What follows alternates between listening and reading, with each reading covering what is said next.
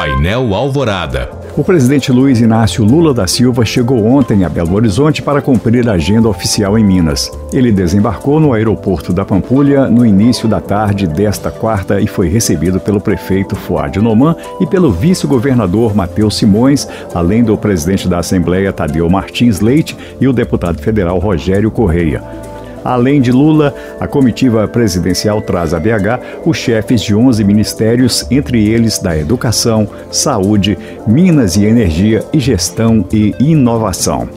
Esta é a primeira passagem do chefe do Executivo pela capital mineira desde que ele foi eleito para o terceiro mandato no fim de 2022. A visita deve marcar ainda a primeira vez que Lula vai se reunir com o governador de Minas Gerais, Romeu Zema. De acordo com a agenda oficial, nesta quinta-feira, Lula deve apresentar um balanço com ações do governo federal em Minas, além de um novo plano para investimentos no estado relacionados principalmente a obras de infraestrutura e programas sociais. A cerimônia em BH está marcada para as 9h30 da manhã no Minas Centro. Cerca de 220 mil pessoas são esperadas no Aeroporto Internacional de Belo Horizonte, em Confins, durante o período de carnaval.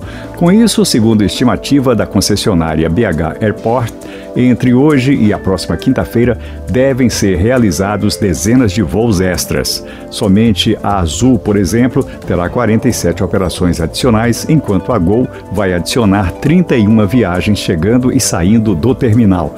Já os principais destinos procurados neste carnaval são as grandes cidades do litoral nordestino, como Porto Seguro, Salvador, Maceió e João Pessoa.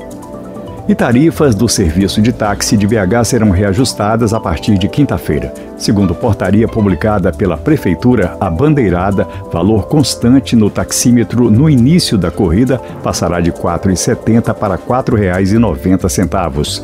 Na bandeira 1, cobrada em horários comerciais, o quilômetro rodado sobe para R$ 3,74.